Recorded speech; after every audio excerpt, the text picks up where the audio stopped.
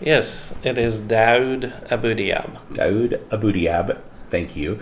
I knew that I would mess it up, so I just thought, let me just let you do this. We are coming to you from my good friend's home, as he is allowing us to talk here. We're not at Pancake's house today. Beautiful home. Thank you for inviting me. Thank you so much. I met your lovely wife, Robin. Their family is very kind, so I appreciate you having coffee and donuts with me before we getting this going on. We are going to talk about a little bit of everything, but I want to hear from you about Islam. I want to hear your story, where you're from. You're Palestinian. That is correct. And I want to have a conversation for people who don't know a Muslim, who don't know someone who has learned their lifetime from Islam, and who's grown up in the Middle East and seen a lot of things. And so let's start off of where you grew up and just the climate of what you saw growing up in Palestine. Yes. So I grew up in Arab East Jerusalem, and I was born in '67, and I was 40 days old when the war had started. So I'm told stories about how my family had to leave the house and go into the caves in the mountain to protect the family, and we returned to our home, which was in mostly a Muslim neighborhood, but our street was the dividing line in Jerusalem between the Arab and Jewish neighborhoods. Mm-hmm. And I was fortunate enough to attend a Christian Catholic French school. So you were a Muslim boy in a Catholic school. In a mixed Muslim-Jewish neighborhood. Wow. And so my parents were not overly observant of the faith.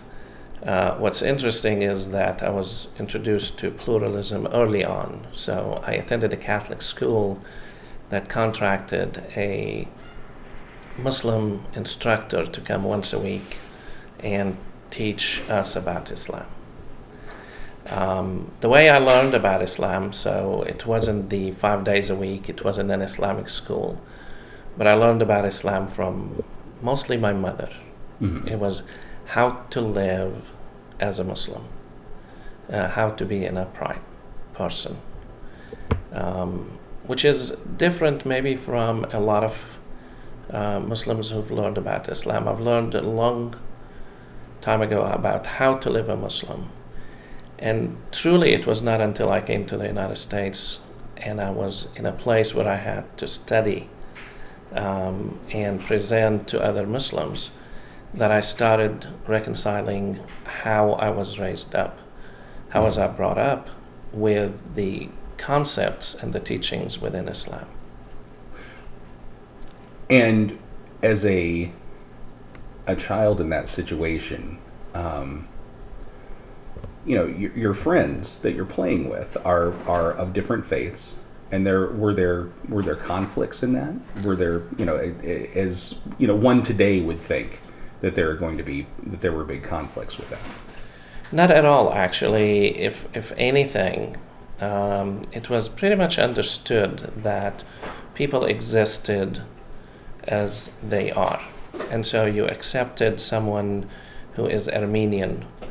And to the extent that they were willing to talk about their faith, their tradition, their culture, that you learned about what being Armenian is about. Mm-hmm.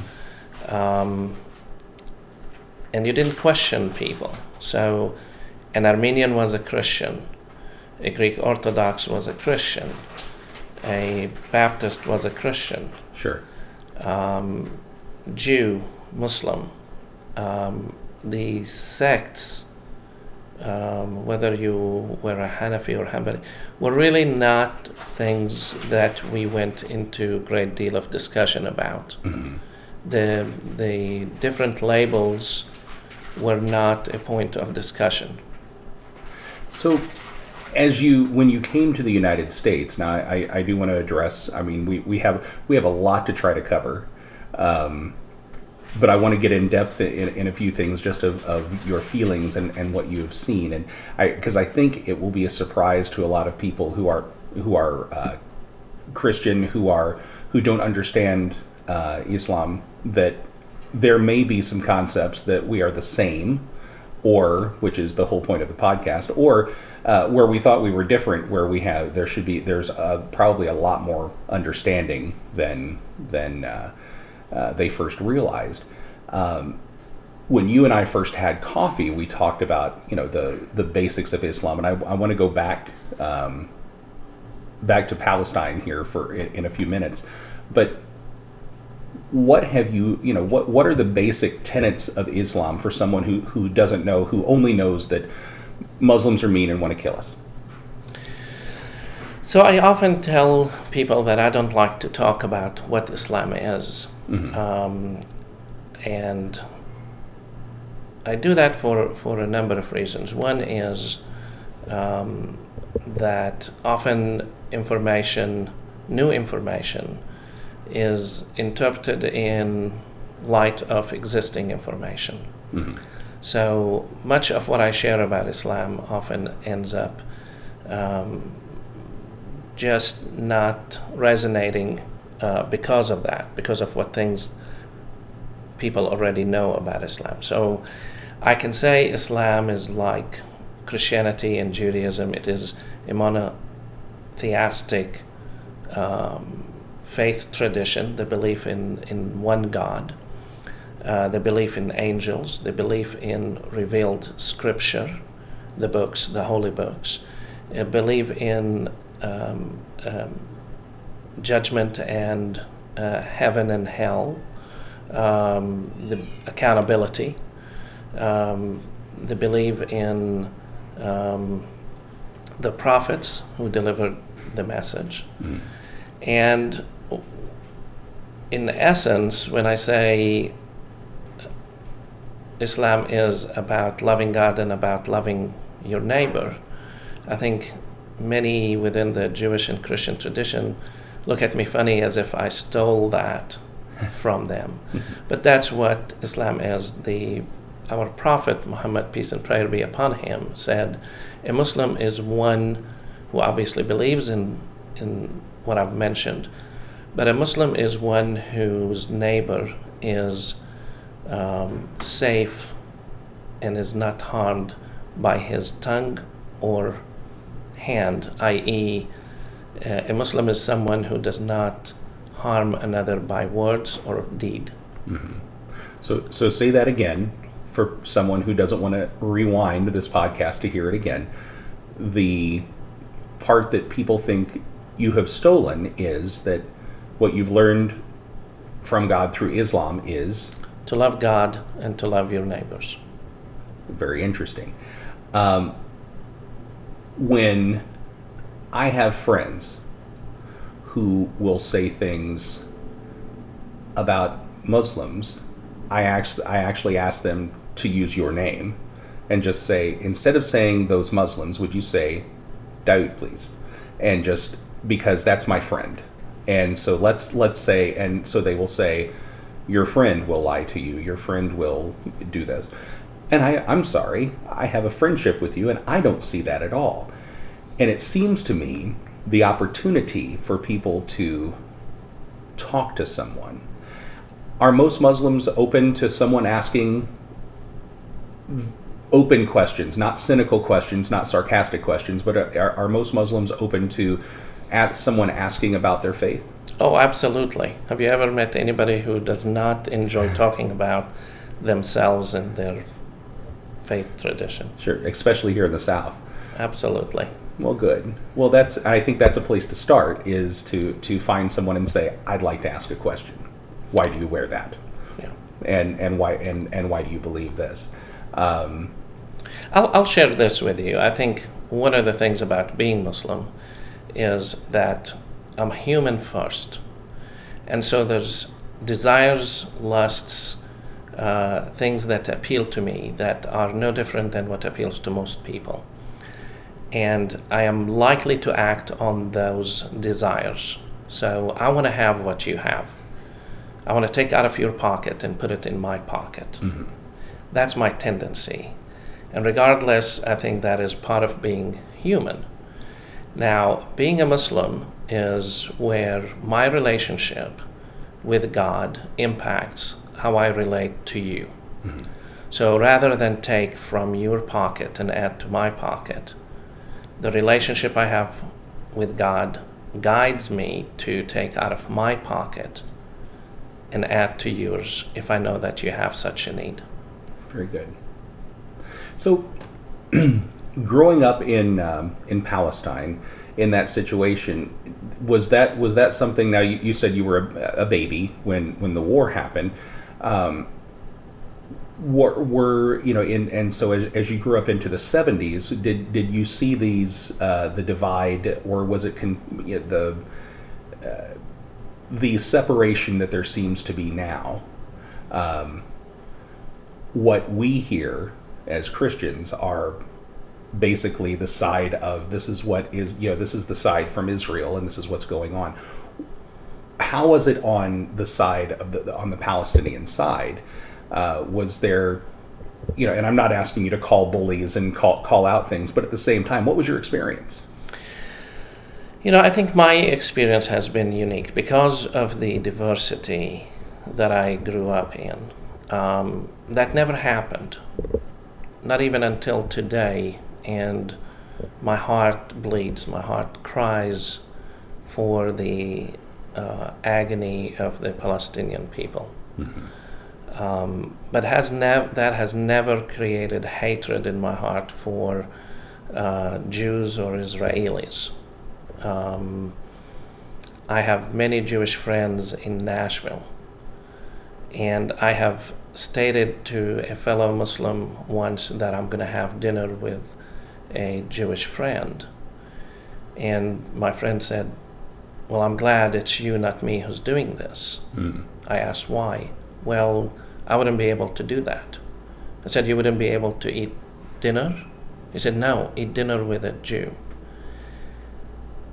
That is more of the general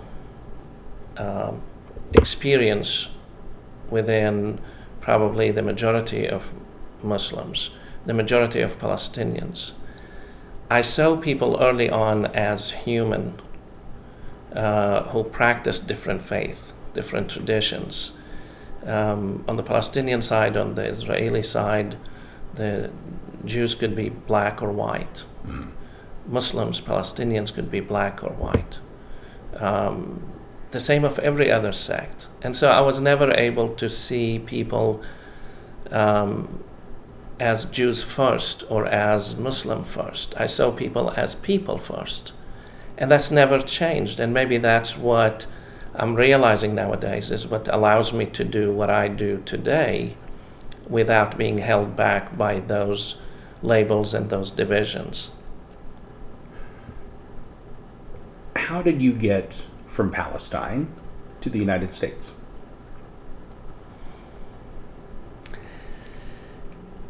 There's different ways to answer that. What specifically? What drew your family here? So I have an older brother by about 2-3 years, and it's fair to say that most immigrants go where they know they may have a friend or family. He had a friend who had a sister in Little Rock, and just by knowing that person, that's one place that's come up, Little Rock, Arkansas, of all places. And my brother was here for a couple of years. I had graduated from high school. I attended almost one semester at Bethlehem University. And the first uprising by the Palestinians against the occupation was at the infant stage. As we rioted, in colleges and on the streets as Palestinians rioted. College campuses would be shut down for an indefinite period. And so my father posed the question, I can either buy you a car and you stay here, or I can pay for your college and send you to the United States where your brother is. Well, I figured if he sent me to the States, he's likely to buy me a car too. So it was an easy decision. Very nice. Now, did you riot? Were you part of that protest? I never rioted. I remember standing on the second or third floor of one of the buildings at Bethlehem University, and the gate to the campus was closed. There were tear gas canisters fired over the wall, and I recall seeing fellow classmates and students running towards the building, and they would run into one of those clouds and just pass out. Mm-hmm. And others would run to them and give them water. So I was one of those who always lived a sheltered life and ran away and did not participate. But in a way, I think I look back at it and I just never found that to be appealing in any way. I just don't think that it is ever effective to resolve issues in a violent way. We destroy more than we create when we do that. Sure. So help me here in that I have changed my views on many things. And so for the first time publicly, I realize I've told friends, but I used to have the Zionist view that whatever Israel does is okay. Because they're God's crew, they're God's people, and so they can. Then, as I have seen things that have happened, and this was, not back in the 70s, this is, 90s and 2000, the 2000s really, I've changed my view that I can't just write a blank check and say that's okay. That's, whatever they do is okay. From your side, from the Palestinian side, what were you seeing? You said, okay, you called it the occupation from the United States and from a Christian, from an American evangelical side. They don't call it the occupation. They just call it this is what Israel has to do to survive. So, what did you see? Again, I'm not asking you to call bullies. I'm not asking you to call meanness. But what was the experience of that? I mean, there is oppression there, and what did you experience with that? I lived in Jerusalem, and Palestinians who lived in Jerusalem enjoyed more privileges than Palestinians who lived in the West Bank. Mm-hmm. So the Palestinian community was divided into three. There were Palestinians who lived within Israel proper. There were Palestinians who lived in Jerusalem, and there was, which is disputed, geographical area. And then there's the West Bank. And so the ones within Israel proper were more likely to be citizens and enjoyed almost equal rights. People within Jerusalem were a little bit more privileged than people in the West Bank. Mm-hmm.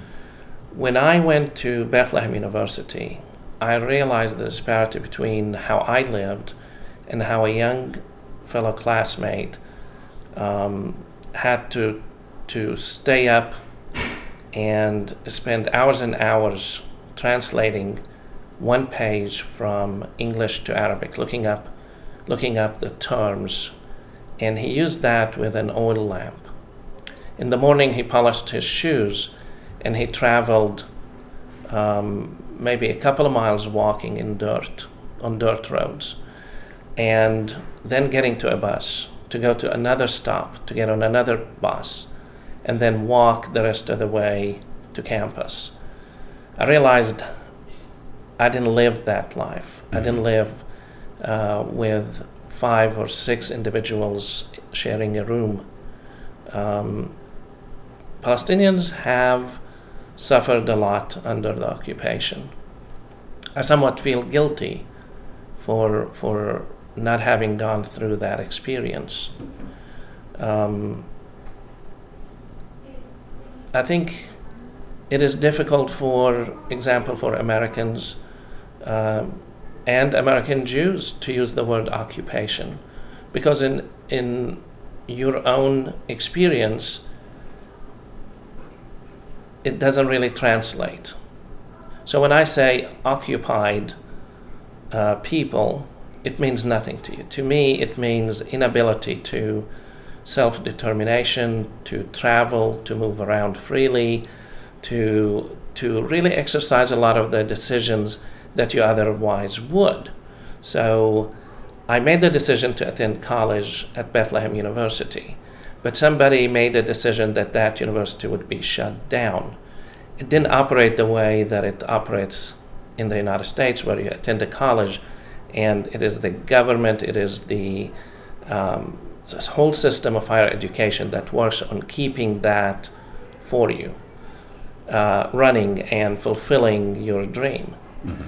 If you're occupied, what happens is that you make that decision, and then somebody can make decisions that affect your freedoms.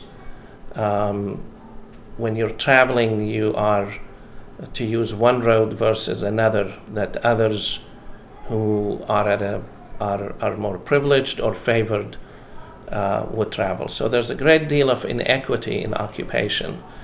And I've used the word in front of Jewish friends, and they were enraged. They said, we don't think of it as occupation, and that it's temporary.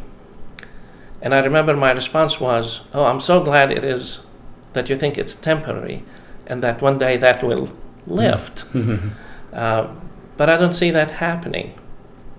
And I have learned as a young child, when things go against our teachings, to be kind, loving, share, respect others. When we want to go against those, we justify our contrarian action to God. God has said it's okay. And it is what ISIS does today. I'm not comparing Israel to ISIS. I don't Certainly. like I get that. to do any of that. But I compare our actions as individuals. This is how we function. We don't want to take ownership of what we're doing when it is not sitting well with the teachings we proclaim. Exactly. You told me a story one time. I think it was your aunt who went through some of the bombings that happened in the was it in the 50s, in the 40s, the barrel, you mentioned barrel It was bombs. my mother. Your mother. Yes.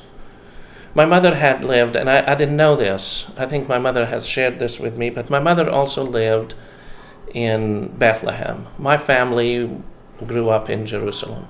When she was a child, maybe around 9 to 11 years old, she had lived in the city of Bethlehem, and she was relaying a story to me, as I mentioned the use of barrel bombs on Syrian refugees nowadays. And she said, oh, I remember those are horrible. I was just shocked. How would she know about the impact of barrel bombs? I don't recall that being in the history of the Palestinian resistance. And just to pause, what are barrel bombs for people who don't know? I'm not sure that I know any more than that these are explosive materials that are packaged in barrels and have devices and nails and things like that when they explode, as they hit the ground, they kill indiscriminately. Sure. And large numbers. So these are used in populated areas to reduce the number of lives in a spot. Sure. That's the crude way of explaining it. And so it makes sense to hide under things, because things will come at you. Lots and of shrapnel. She said, yeah. And so her dad would ask her to go run under the beds, and they would hide. And that was the first time that I've heard about barrel bombs being used at that time. So fast forward today, we talk and about... that was what, in the Early 50s.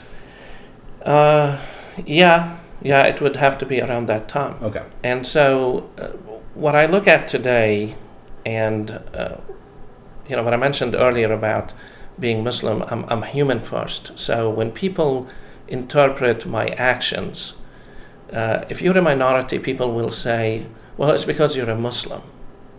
And it only takes a majority to believe that. What I say about you as a white person, for example, will never stick to you because there'll never be a majority who will say that. There's never majority opinion that you, white people, are criminal and because you commit a lot of white-collar crime. Mm-hmm. It just will never stick to you. Sure. There's not enough of us to make it happen. And so when people look today at who are Muslims and what Islam is, and they see those savage ways, whether it is the use of barrel bombs, whether it is the cutting off of heads, beheading people, or whether it is using violence for whatever reason, we're called savages. And what I ponder at is Muslims have not necessarily come up with ways to torture that were not around. Yes. We pretty much go about life to the same extent of savagery that Christians, Jews, Muslims, Hindus, even peaceful people who claim nonviolence commit in the name of their faith tradition. We are no different. We don't have a monopoly on beheadings. Yeah. This is how the European celebrated their success of defeating the North Africans by cutting their heads off, and you can find those pictures in books.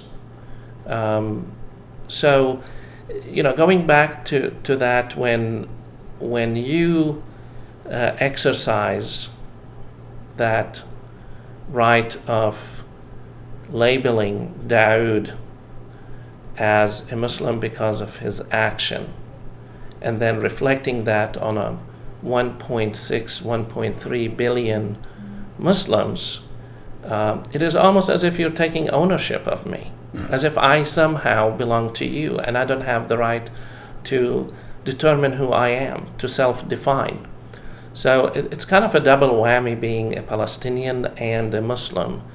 And I struggle with that a lot because I try not to talk about both in the same conversation so as not to confuse the topic. But as a Palestinian, I don't have self-determination. As a Muslim living in America, I'm having a very hard time self-defining, because so many take liberty in defining who and what a Muslim is. Mm-hmm. Well, let's talk more about who you are. You went to school, you came to the United States, and you were in Little Rock. Is that correct? That is correct.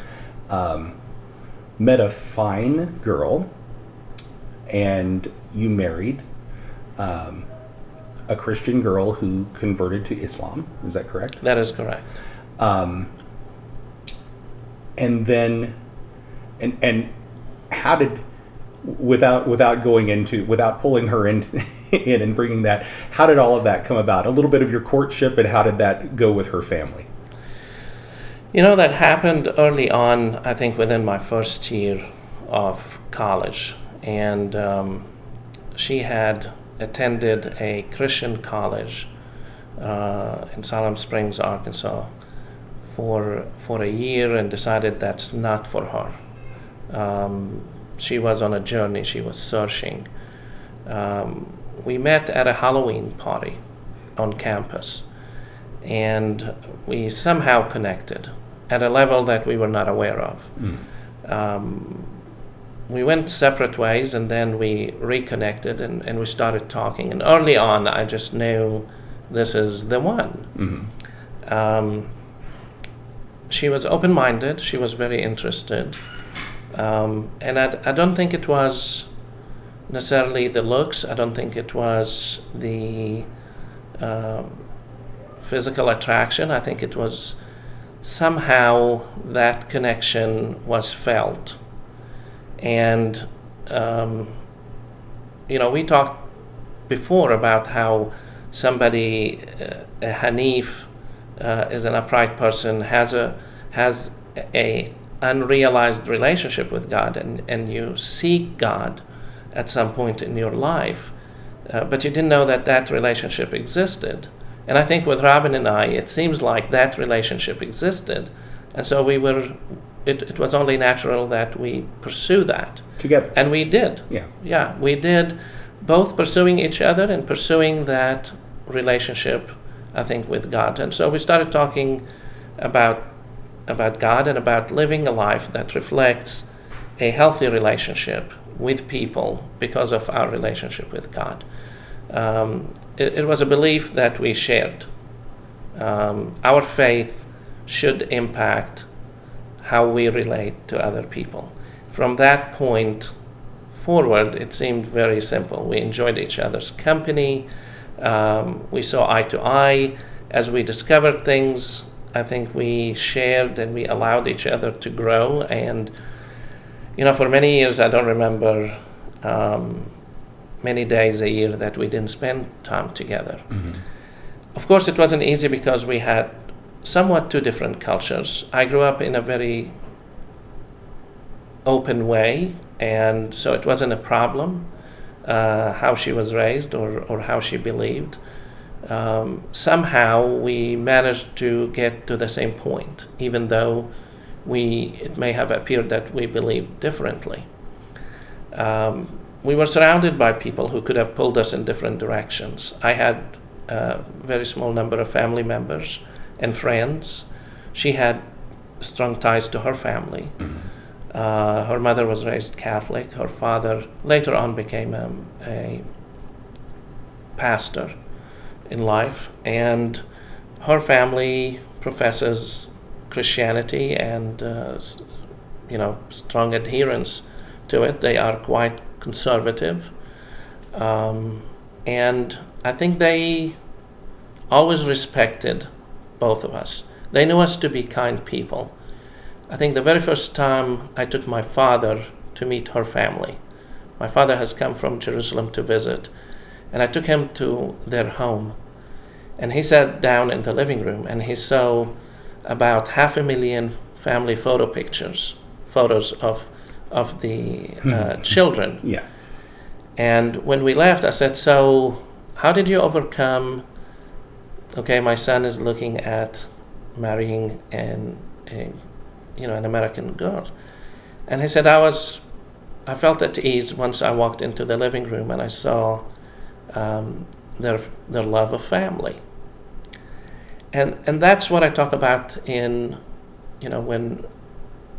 when we grow up with the ability to accept another person's view as being legitimate, accepting it and being able to take the next step without changing the other. And so for Robin and I, it was never, and she would tell you, it was never about changing, converting and accepting Islam. She didn't have to give up Christianity. And she repeats that. Mm-hmm. Unfortunately, many people see that, including family members, as a betrayal to Christianity, to the grouping that they consider binds them together.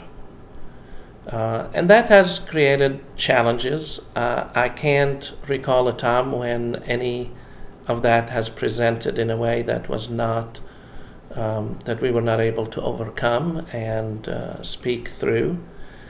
And I attribute a lot of that to the goodness of their hearts, her mom and dad, her siblings, and the openness of my parents as well. Mm-hmm. Now, again, correct me. Correct me if I misstate anything along these lines. You moved to Tennessee, and you eventually established a mosque in Columbia, Tennessee. Is that correct? Yes. Now, I stop and I pause and I think, wow, a mosque in Columbia, Tennessee, which is rather the buckle of Southern everything. but obviously there were people that supported that and wanted that to happen. There were plenty of there was a place for that to happen. There were people. There was a need. Tell us how you established that and how that went, and then what happened afterwards. You know, when I first interviewed in Tennessee for my job in Columbia, I flew in, and so what I wanted to do was look for Middle Eastern food. And I also found the Islamic Center of Nashville on 12th South. So we visited a Middle Eastern restaurant and we visited the mosque, and then we drove down to Columbia. I didn't ask about school system. I didn't ask about the mosque. I didn't ask about Mediterranean food in Columbia. Sure. I just wanted to know that I can drive an hour and find all of that. But you know, our nature is to seek community. Sure. And I can't say that it was easy for us to find community or not. I think people were very welcoming. And we were well accepted. Robin at the time sported the average American look. She didn't wear a hijab, a scarf to cover her hair.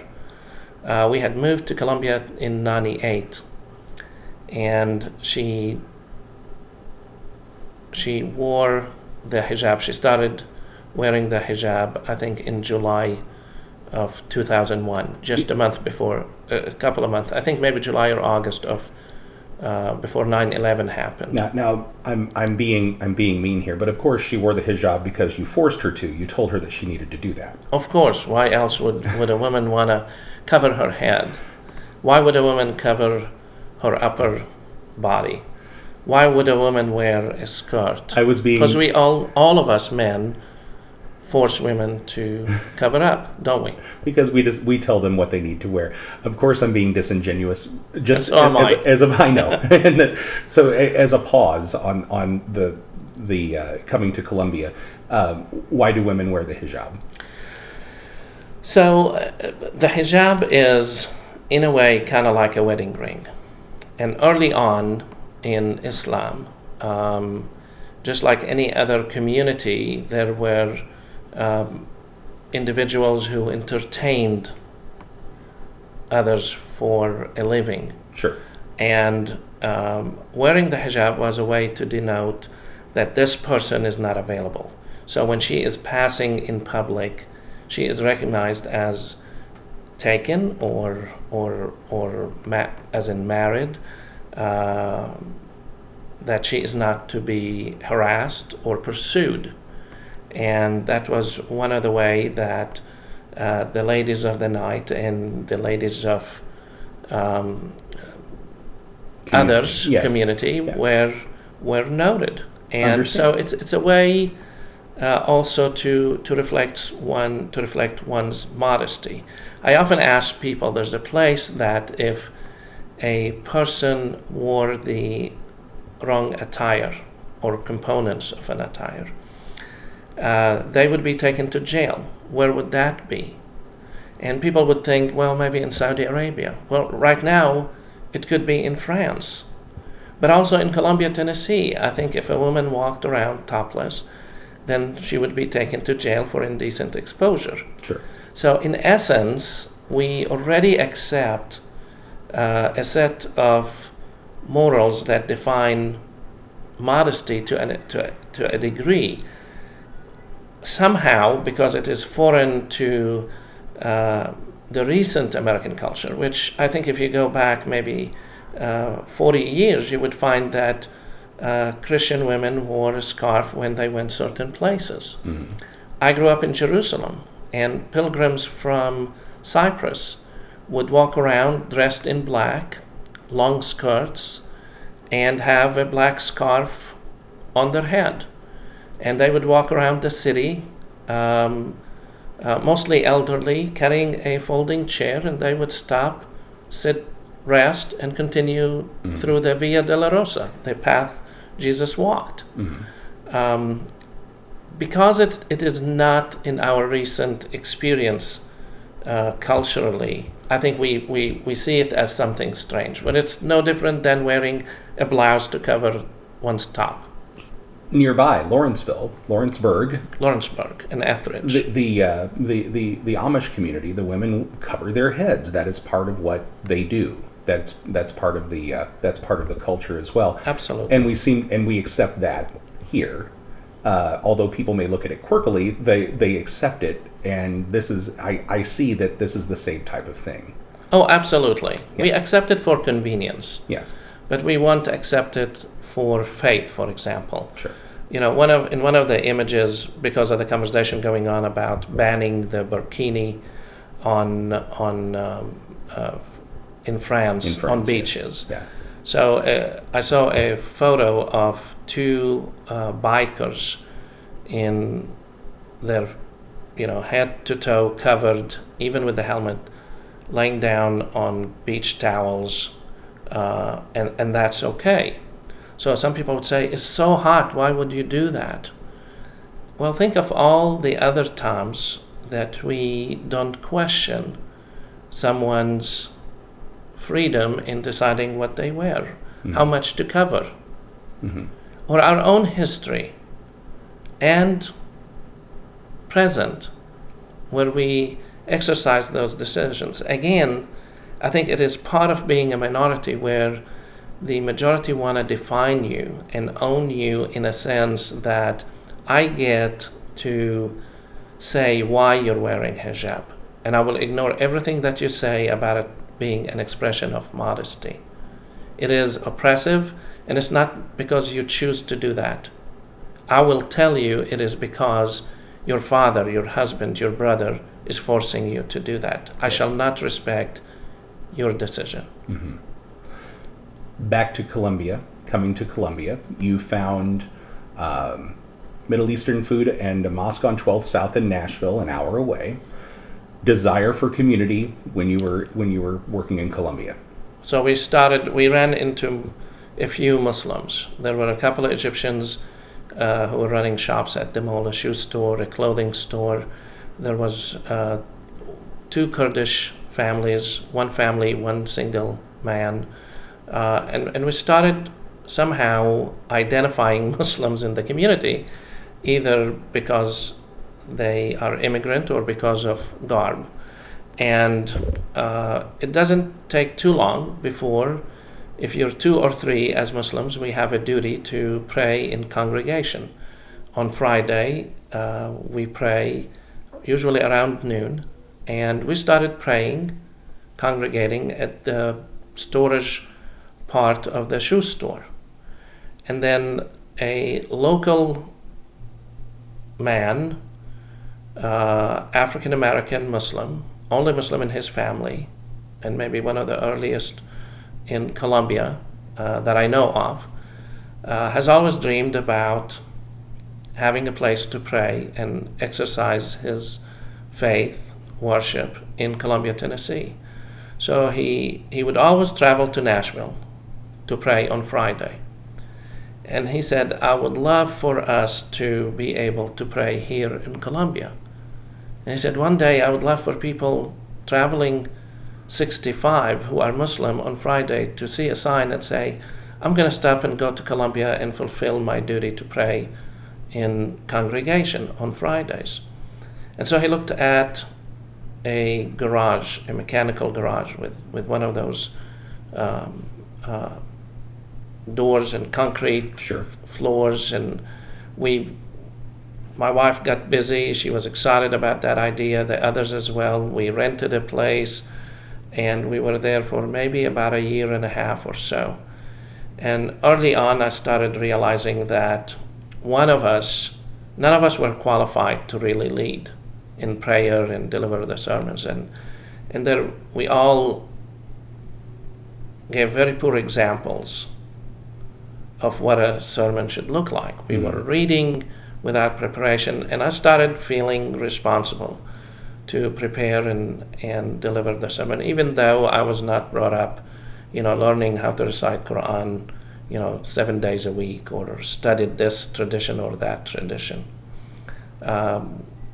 Within a year or so, we during Ramadan, which is the month of fasting, one of the Egyptian friends stopped by for dinner at a friend's house. We were maybe 6, 7 of us, and he said, I passed a building that had for sale or rent. And we talked to the guy, we bought the building, we moved to that location. Within a year and a half, we had paid it off, and we went until really 2008 without any incident. I think people were accepting, people knew us. One of the main decisions we went through and struggled with was whether to have a large sign with large letters or just a small sign with small letters. And we went until 2008 really without an incident. What happened in after 2007, 2008? During the time from established until 2008, 2007, we were featured, in the paper, so people knew we were there. Mm-hmm. And we don't recall any hostility then. But one morning I received a call a little after sunrise that the building was on fire. Mm-hmm. And so we got up, and I took my daughter, who was maybe 7 or 8, with me. And as it was about a 5-minute drive, and all I could think of was, this happened on Saturday, and we pray on Friday. Somebody must have left the coffee maker on, a short, something like that, and electric caused it. So when we got there, the whole block was boarded off, or there were yellow tape, and it wasn't a small fire, and the flames were coming off the roof. There were too many people, and then I noticed writings on the wall, the swastika and some writings, white power, things like that, and I realized this was not an accidental fire. There was a large number of law enforcement and people walking around, and one, Mr. Kavanaugh at the time, grabbed me and he said, I want to explain a couple of things for you. I have worked on church burnings in the southeast, in Georgia and Alabama and Tennessee, and I will tell you that there's reason for us to believe that this was a hate crime. Mm-hmm. And that's when it started to settle.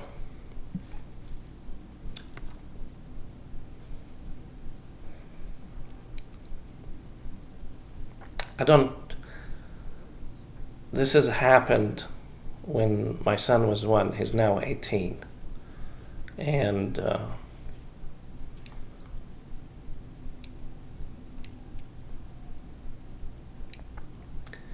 it is still difficult to talk about.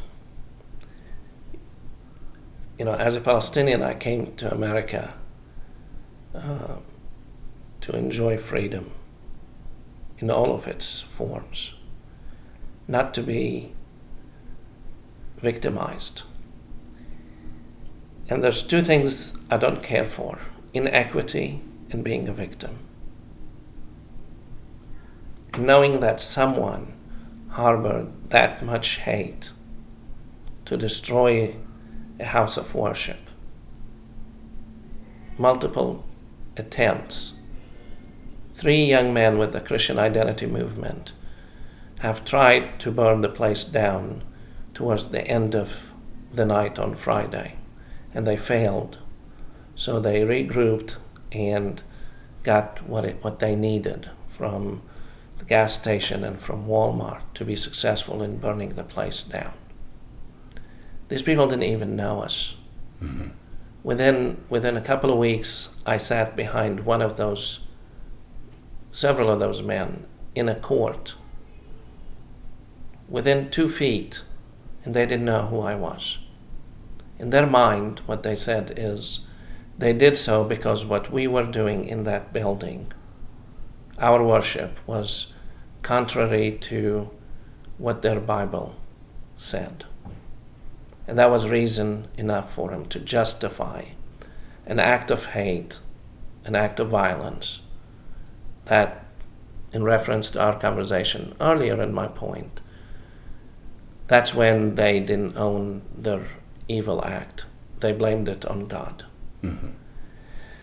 And in today's context, that's not accepted by the majority as that wasn't the name of Christianity, or that it was because that's how they interpreted the Bible. It was an isolated act by people who were misguided, deranged, what have you. And maybe the lowest form of inequity here is that I'm not afforded, as a Muslim in America, I'm not afforded the least of that benefit of the doubt, that excuse, that freedom from other Muslims who are human and act in an evil way. And people say, well, why don't Muslims come out and apologize or condemn? When that happened, within a week there was a vigil that was arranged. Maybe there were 100 people. Half of them, more than half, were from Nashville and Huntsville. Friends and people I consider family. Mm-hmm. Less than 50 people from Columbia condemned publicly, called us and apologized. My children said, if those people claim to be Christian, does this mean our Christian friends also believe the same way as these 3 young men do? What about our family? My daughter asked that question. How come they haven't reached out to us?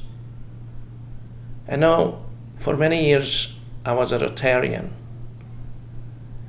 and there were maybe 3 people who said something privately to me in my own Rotary Club about this incident. And I went for almost a year or 2 after that incident happened, being a member. But I know how we act as a community. There would be a fish fry. There would be enough money raised, from the immediate community that same night to take care of, that group within the community. Yes. There wasn't such a thing that was initiated by the local community.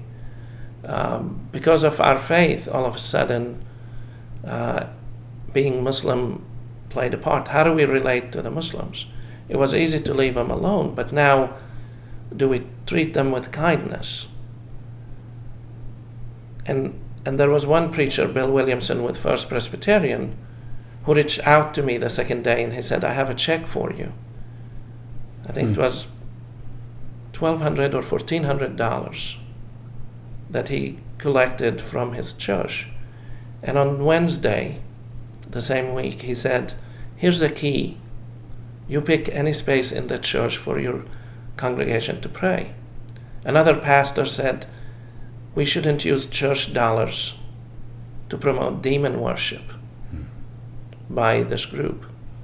Didn't condone what happened, but he was okay with it moving on. And Bill Williamson said to me, Daoud, I don't want to misguide you, but the majority of people would rather you not be here. And what's interesting is I've never met a person in Colombia who said, I don't want you to be here. I developed many relationships, many friendships. I never met an unaccepting person. The problem comes when we bring out that identity without context. It was being a Muslim that was a problem, not being Daoud, not being a human being, not being a neighbor. It wasn't being a resident of Colombia. It was now Daoud was reduced to simply being a Muslim. And that's when people start relating differently to me. And I learned a very important lesson from that I have to work on reminding people that I am me. I'm not simply a mere Muslim, a count of one. And that's true of the different identities. If you're an immigrant, then we justify taking away freedoms and liberties and kindness, withhold that from you, because you're only an immigrant. You're no longer a human being. If you're gay, if you're lesbian, if you're Jew. My friend, when he said, I can't eat dinner with a Jew, he just saw my friend Bernard as simply a Jew, no more. Nothing else. And that's what I engage in nowadays, it seems like, day in, day out, is reminding people that we, as Muslims, as immigrants, as natives, as Caucasians who accept and revert to Islam, all of us are human beings who, like everyone else, wish to exercise our own freedom in worship and in making decisions about our faith and the way we live for ourselves and our family, and affording you the same, and in security and in peace for everyone. And that's the majority of American Muslims. We didn't come here to live in turmoil. Many of us came here to avoid that. Many came here to create a better life. Many were here to begin with and simply want to pursue the American dream, as all Americans have the right to do. So there's so much to talk about as we wind up this podcast, and I think we'll just plan on in a few weeks doing another podcast and talking about more. But out of this tragedy and hate crime that happened sprung a movement that is that's actually how I came to meet you, more or less, is through that. What has come out of that? So ever since that moment, what I realized is that relationships of trust bring back the wholesomeness of Daoud being a human being. Yes. And so I became very keen on maintaining, and building relationships, being intentional in those. Over the years, that became evident to others. I got involved in community groups interfaith groups like Family of Abraham, Muslim, Christian, Jewish, and other today, including others, Circle of Friends with Jews and Muslims, the Tennessee Immigrant and Refugee Rights Coalition, because they stood by me and my community. And then somebody realized the value, the depth of relationships that existed in the interfaith community here around Daoud, around me. And they were looking for a pilot to start the Our Muslim Neighbor initiative. And so it took me about a year or two to establish and build a coalition around the Our Muslim Neighbor initiative. Our organization is called Faith and Culture Center, that I founded several years ago. And we simply act on the Our Muslim Neighbor initiative. In all that we do, whether it is a seat at the table, inviting Muslims and non-Muslims with diverse backgrounds to come together and have a conversation about who we are as a whole, as individuals. Not knowing me as simply a Muslim, as if there's nothing else to Dawood to know than simply being Muslim and being comfortable with Dawood's version of Islam. Conferences that we do. You can get on our website, faithandculturecenter.org, spelled out.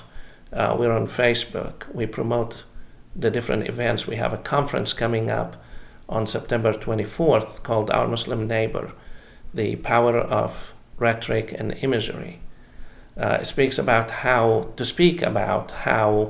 Muslims are viewed and presented in media. We hold forums to speak about difficult issues that the non-Muslim American population struggles with understanding, things like what is Sharia. We try to give Muslims the opportunity to speak about who we are and what we believe in. And if I wanted to learn more about a Christian, I think I would be wise to ask a Christian, not a Hindu, to talk about Christianity. Yes. And we try to provide a venue where people can get to know one another and then establish a relationship. And from that relationship, I think the limits are as wide open, just like with our friendship and my relationships with so many people, where so many doors were open and people get to know us.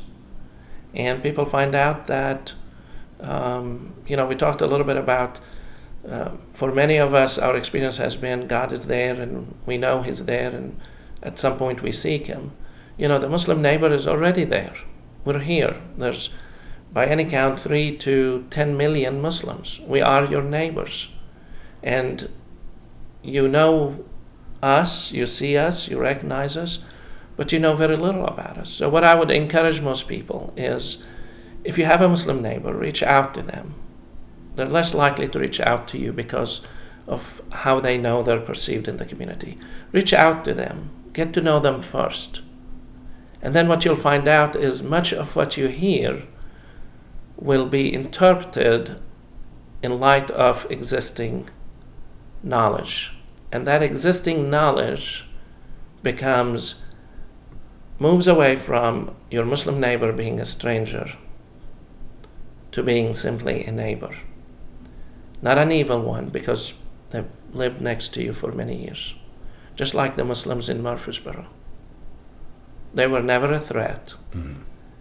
And then when they were identified as simply Muslim, then they became a threat. Never mind 30 plus years being part of the community. Never mind being part of the community today. Reaching out and helping with the homeless, with catastrophes that happen. We're part of the community, we're part of the fabric, and we contribute. We seek the same. We're families. If you close your eyes and the image of a Muslim bothers you, then you desperately need to meet some Muslims. What I want you to see is Dawood and Robin, Hayat, Laith, and Saif. Not somebody in a strange garb who is screaming Allahu Akbar and scaring you. Yeah. That's not what a Muslim is.